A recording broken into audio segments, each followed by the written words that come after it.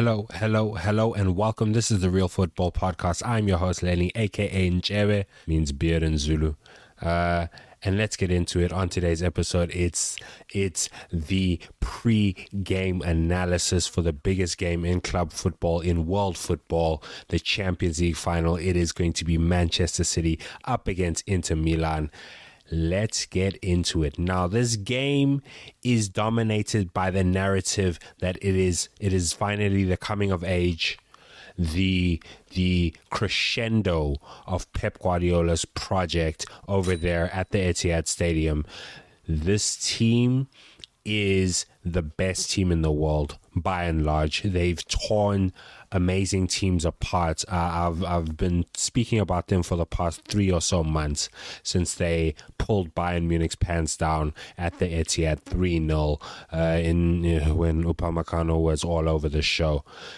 Since then, they've pretty much looked like the best team in the world. I don't think there's been any debate. They look like they have the best player in the world right now. The Haaland versus Mbappe debate will go on for quite a while, but I don't think there's any debate when it comes to this season. Mbappe, of course, PSG win the league in France. No one really cares, but Erling Haaland, he came through with a massive reputation, the weight of expectation to the Etihad, and he's completely delivered. It's been phenomenal, and he's been the big difference in this team. This team has gone from being a team where they don't play with a traditional number 9. They had a false 9, and that worked well for them. Let's be honest. They made the Champions League final in 2021 when Chelsea beat them with that Kai Havertz goal, and they got there or there and thereabouts last season as well, where they ran up against a Real Madrid team who it seemed like destiny was on their side with the comebacks they had, especially the way in which they won that tie, and then they went on to beat my beloved. And City, they could have fallen apart there, but that's one of those moments where, and I give credit to these guys because they run a very, very tight ship there. I'm sure if anyone wants to leave, they can go because they have the pull of a legendary manager in Pep Guardiola. Pep Guardiola is one of the best managers to ever grace the game, period. In his very first season, he won the treble for Barcelona. No Spanish team had ever won the treble in history. Not even Real Madrid, who's I still don't understand how they haven't won the treble yet, but they just don't win the Copa del Rey very often, which is on them. But Pep Guardiola is the best, and he's been at City for longer than he's been at Barca or Bayern. At this point, he might well be there. I think he's verging to the point where he's been at Man City for as long as he was at Barca and Bayern put together. So it's sort of getting to that point. He's in the perfect situation, and he's there to deliver the Champions League, and they've given him the trust after going out to that Real Madrid team. I mean, things could have been a bit shaky. The financial fair play situation was going, the allegations, that investigation is still going. We don't know what's going to happen with that, but he knuckled down. They gave him the brightest prospect in Europe in Erling Haaland, a 6'4" Viking Terminator who I believe should win the Ballon d'Or. I don't think there should be any question about it. Kid scored 52 goals in all competitions this season with 9 assists. That's 61 goal contributions this season. 61. These are young Messi, young Cristiano Ronaldo numbers. Because Messi, he didn't start scoring 80 goals, 90 goals in a year, in a calendar year. He didn't start there. He worked his way to get there. And Erling Haaland is there and thereabouts when Messi won his first Ballon d'Or. So if that also kind of speaks to how well oiled the City team is, them as an organization, which is very irritating because you can see that money isn't everything in this situation where they're run so incredibly well and they get the right cogs at the right time. Great signings. Akanji has been a fantastic signing. He went under the radar. He's come in at the exact same time as Erling Haaland in the same window. It's his first season there, and he looks phenomenal a lot of the time. Nathan Ake, I know he was injured at some point. It looked like he might not be a fit for them. He's knuckled down recently, and when they've needed him, he's been in the squad and he's performed. Guys like Diaz comes into this City team, becomes essentially the best centre-back in the Premier League or there and thereabouts, especially once Van Dijk got injured. Then Van Dijk hasn't been the same since. Diaz, phenomenal play. He's won the league 3 times now. So these are more recent signings. Rodri, phenomenal CDM. I think he's been the best number 6 in the Premier League all season. You could probably say for about 2 years now, maybe even 3, since Fabinho's really fallen off this season, especially at least 1 year. You can say Rodri's been the best number 6. He's been in all the teams of the year. He is probably going to be in my team of the year once the season is done and dusted completely. And he's come into the team and he's been phenomenal, and Pep has all these cogs working in a spectacular way. It's beautiful, the football that they play. It's a lot better on the eye right now to me because they have a pure number 9. So they aren't just tiki-takaing all day, every day. No, they play through the lines really quickly, really rapidly sometimes to try and exploit whenever a team comes at them. That's when you get a Kevin De Bruyne running free. That's what we saw in the Arsenal game. We saw a little bit of that up against Madrid when they absolutely tore them to shreds. You're seeing this sort of style of football where now they do have pace in and in behind. They can play that long ball quickly, go route one, and just really, really disturb a team. So I think that flexibility is what's been key here, as well as John Stones playing as a false center back. I don't really know, an inverted CDM. I don't know what you call it. It looks wonky, but my word, like I said in the previous episode, it works so well against United. And United can set a low block when they really put their minds to it. So seeing City really just play around that and handling business, I think that's going to be a massive, massive headache for Inzaghi over there at Inter. I'll get to Inter in a second. But this City team, let's get into the numbers a little bit. I said on the previous episode they've scored 150 goals in all competitions. That's a ridiculous return. That's ridiculous. I've said it before. I've experienced it as a rival fan. These guys score goals for fun, and once they smell their blood in the water, it's a wrap. It's game over. If they get a sniff, if they sense weakness, if let's say a Dumfries or a DiMarco, if they're off it, they will find that weak link in the chain and they will exploit it ruthlessly.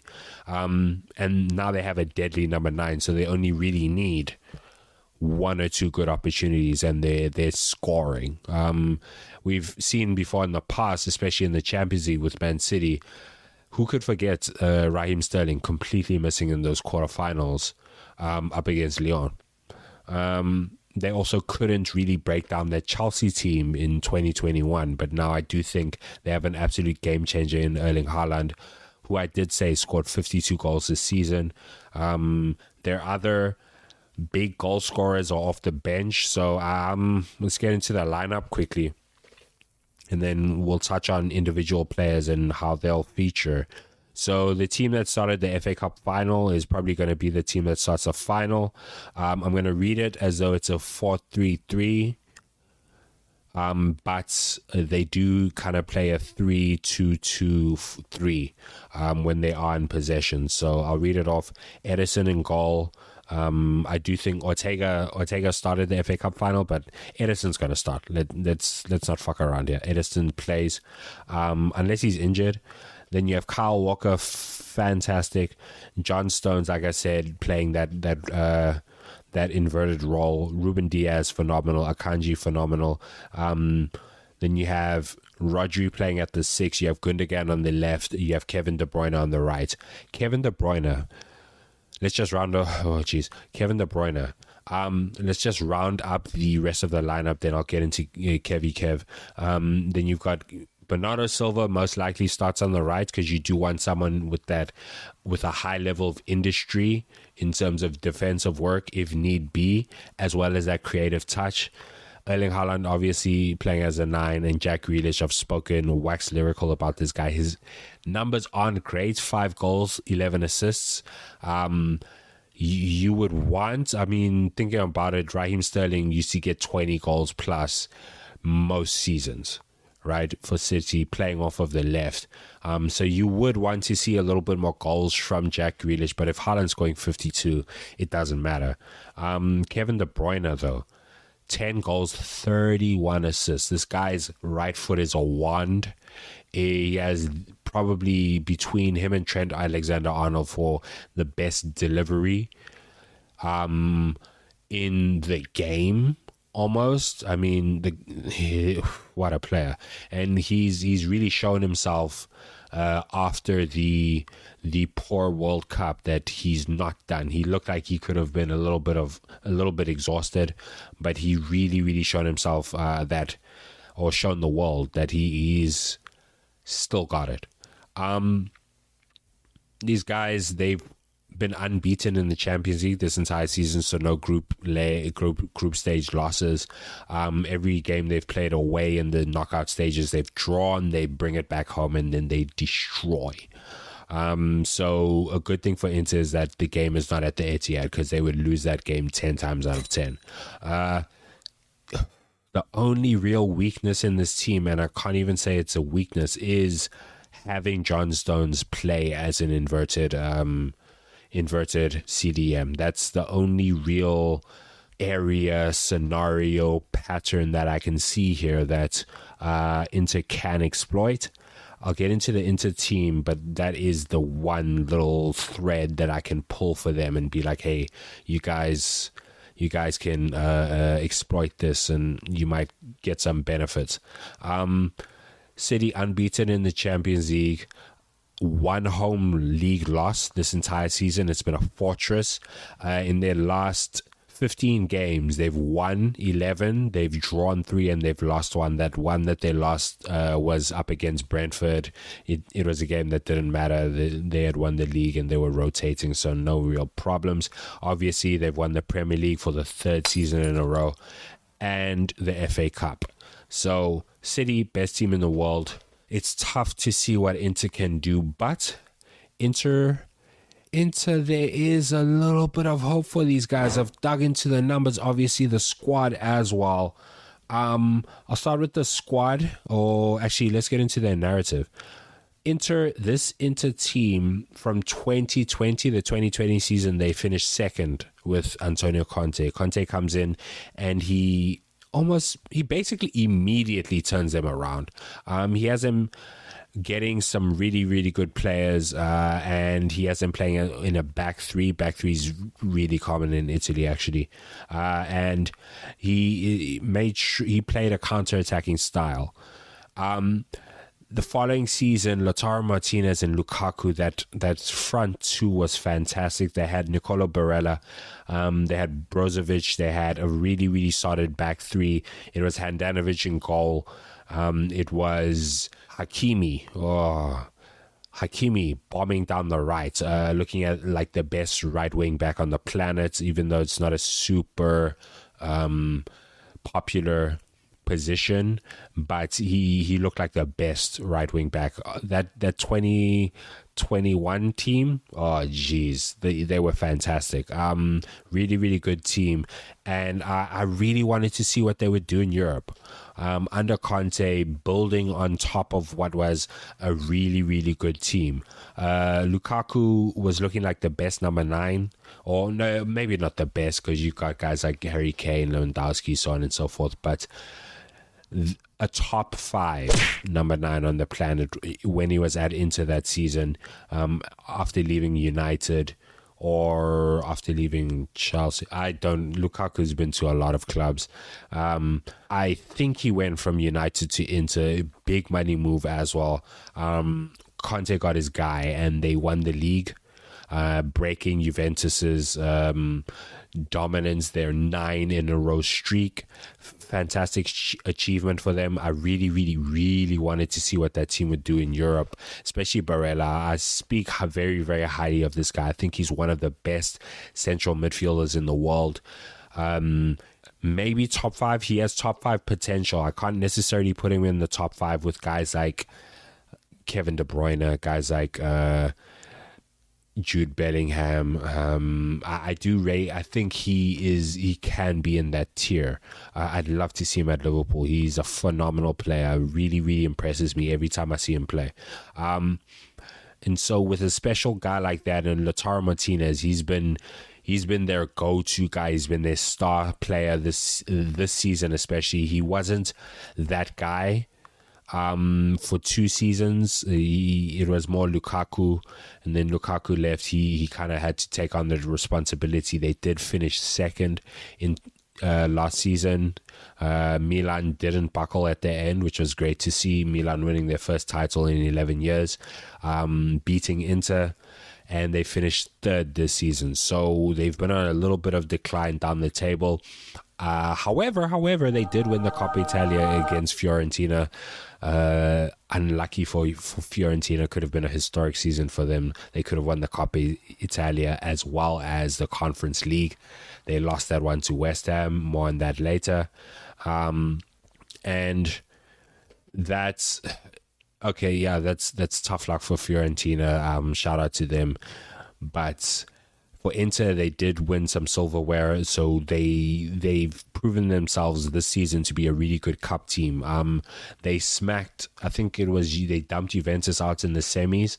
I want to say they might have beaten either Milan or Napoli as well in the quarters. I'm not entirely sure, but they've been handling big occasions up against big rivals. I mean, Juventus, the derby of Italy, probably the biggest game in Italian football, not necessarily the biggest derby, obviously, but the biggest game. It's like kind of like United versus Liverpool or Madrid versus Barca, whereby it's not a local derby, but it's the big one. So Inter, they've been playing in those sorts of games. They beat the 2 Portuguese giants to make their way through to the semi-finals, in which they did beat their city rivals quite comprehensively. They were defensively sound against Milan. Milan didn't have any real attacking threat. Let's be fair, they did concede 3 goals against Benfica, when they really should have just cruised their way through the tie, especially if they just had a little bit more defensive discipline. They probably just took their eye off the ball, which if you do that for 10 seconds against this Man City team, it's a wrap. They're scoring and you're fucked. So however, they have shown that they can get it over the line, so it's not as though City, who are collecting trophies like Thanos could collect the Infinity Stones, they aren't necessarily that level, but they do have trophy winning experience and mentality, so they will go into the final, and I do expect them to keep their heads calm. And especially since Inter have won the Champions League before, last time they won it was 2010, so it's not super long ago. Obviously, none of the players who played in that team are still there. That was under Jose Mourinho, and he's been to 100 million clubs, and now he's back in Italy. However, Inter do have that experience. It's kind of written in the DNA of the club that they do get things done. I think I've said before that they might not have ever lost a final. No, that's not true. They have lost finals, but they've won more finals than they've lost. This one, I mean, their main guy, their main threat to Man City, and there is a little bit of a question about their starting 11, so I'll just run through the team. I do think Onana will start. Onana did start in the Milan derby in at least the second leg. I think he started in the first leg as well. Handanovic, I believe, started in their most recent game. But I do think Onana starts there. Then we have a back three, or let's say a back five, because it's really a flat back five. DeMarco left wing back. He's been phenomenal. Really, really, really productive. I'll get into his numbers in a second. Bastoni at left centre back, you've got Ajerbi, you've got Darmian, and you've got Dumfries. So I do think of that back three, Darmian might not start. There's a few options off of the bench. I think De Vrij still in the team, so there is a little bit of might be a question mark there, but we'll see what happens. Then like I said, Dumfries and DiMarco are probably the key in this game, depending on how well they can defend. And how well they can get forward when their few opportunities are presented to them. That is going to be one of the key areas for Inter. One of the key areas whereby it could be, it's almost as important as having a massive impact on the midfield. That's how important it could be in my eyes, because at times Dumfries and DiMarco, they can form part of the midfield. Of course, one can drop when the other goes. They'll probably keep a back four at all times, so they can maybe really, really attack with five, or around five. You'll probably have. So let's get into the midfield, and then we'll get a little bit more tactics oriented. So Chanahoglu. I don't rate him, but he'll probably start. Brozovic at the 6, and then Barella will make up the midfield, and then Martinez obviously starts up top. Edin Dzeko or Lukaku. That for me is going to be that's probably the biggest starting 11 if for both these teams. Lukaku, I might start Lukaku actually in this one. And have that Martinez-Lukaku partnership. They're a great two-man strike force. You don't see those too often, especially in the Premier League. But that dynamic really, really works well, especially when they get space to counter in. So that'll be one of the keys. So the main thing for these guys is their wing backs. Like I said, fantastic wing backs. Dumfries does a lot of running, so does DiMarco, but they do have a bit of end product throughout the season. Dumfries has had 7 assists and 2 goals. DiMarco 6 assists and 10 goals. So DiMarco is a very good threat. And he does get forward. Dumfries does the same. Dumfries obviously hasn't had as many goals, but they've had similar assist stats, which is fantastic. And Bastoni also 6 assists from left centre back. That's really, really interesting. So that's probably where Inter are going to be their most threatening, especially.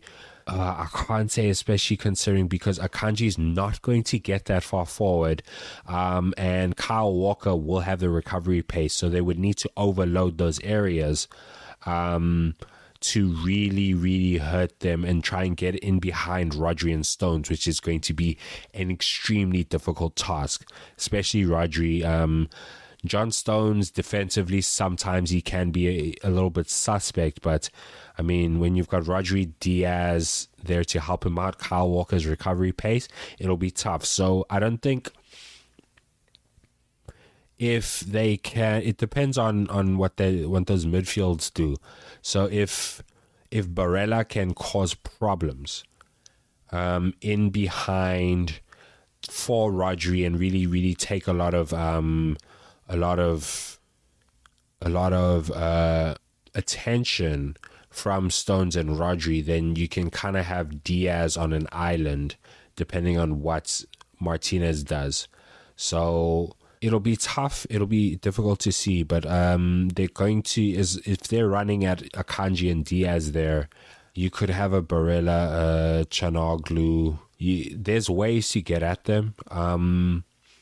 There's ways to get at them. I think Martinez will be key. He has 28 goals in all competitions and 11 assists, so he's their big player. 39 goals and goal contributions throughout the season, way more than either of his strike partners. But if you were to lump all of that productivity together, because Dzeko has 14 goals, 5 assists, Lukaku 14 goals, 7 assists, then you kind of get an output of Martinez.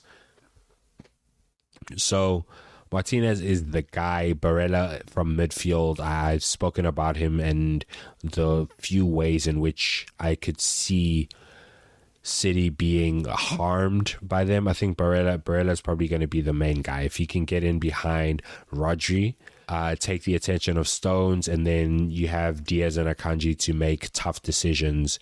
Akanji, if you can maybe try and get Diaz to go wide and try and drag Akanji in field, I think you could exploit that with Dzeko, and that's why I think Dzeko probably shouldn't start. I think Lukaku should.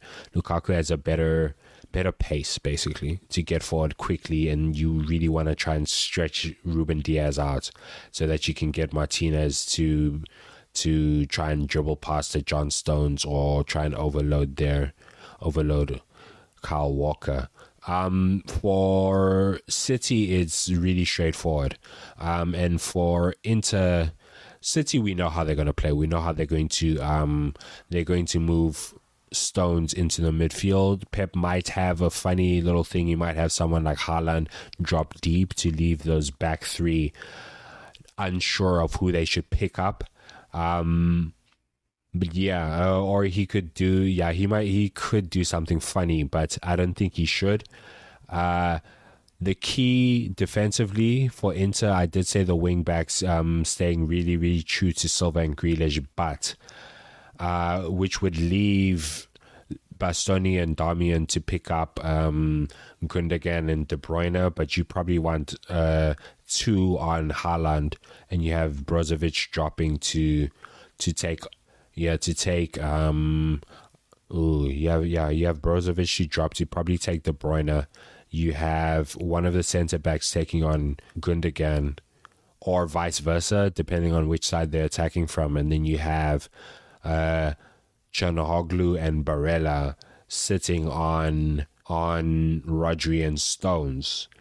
And then from there you have Martinez marshalling Kyle Walker, maybe? No, not Kyle Walker, probably Akanji, and then you have Lukaku sitting right on Ruben Diaz's heels, and you need to hope and pray that you have enough legs in the midfield to handle that box, because they're going to knock it around for 85 minutes and then score the perfect goal. So Inter, they're big underdogs in this one. However, they've been on a tear results-wise.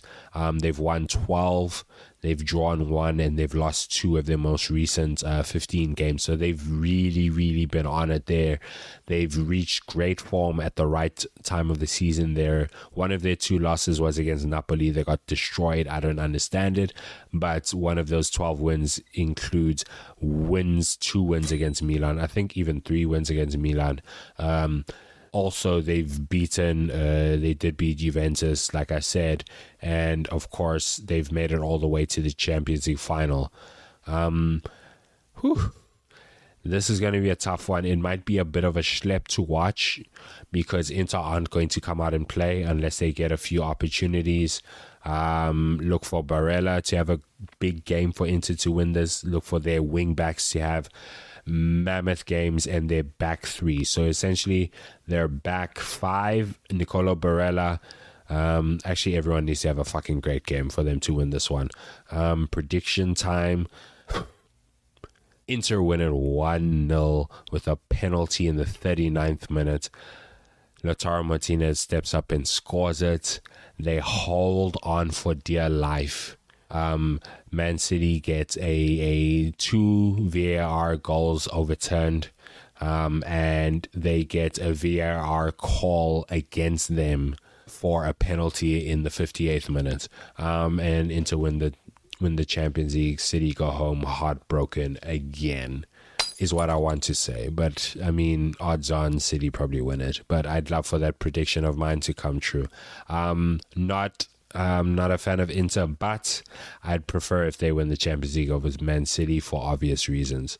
With that being said, before I wrap up, I want to give a little shout out to David Moyes. David Moyes specifically, West Ham, yeah, for sure, for winning their first piece of European silverware. But David Moyes, this guy was the chosen one to take over from Sir Alex Ferguson, I hate it when I have to say this, but I have to say it, greatest manager in the history of football. And he completely flops. He doesn't see 1 year into his 6-year contract. He then meanders through a couple of different jobs. I think he got relegated at Sunderland, and he eventually finds himself at West Ham. He hasn't playing well. He hasn't playing in Europe, surviving relegation, which is obviously the most important thing, but playing well in Europe, winning more games in European competition than in the league. First English team to ever do that in a season. And then they go on and they win the Europa Conference League. Fantastic achievements. The look of pure joy on this man's face after they won that game, after Jared Bowen scored that goal. It was fantastic to see. That's what football is all about at the end of the day. Those moments of pure joy, which make up for all those moments of pain and anguish.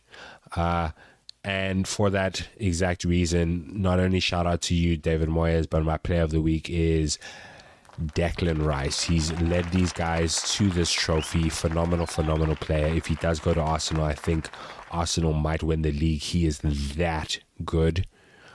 I think he's a phenomenal player. He's going to have a great career. He's won a trophy, one more trophy than Harry fucking Kane. Harry Kane, please leave Tottenham. On that note, ladies and gentlemen, very much looking forward to the Champions League final. Obviously, I'm going to break it down once it's done. You all have a fantastic day whenever this podcast reaches your ears, and take care.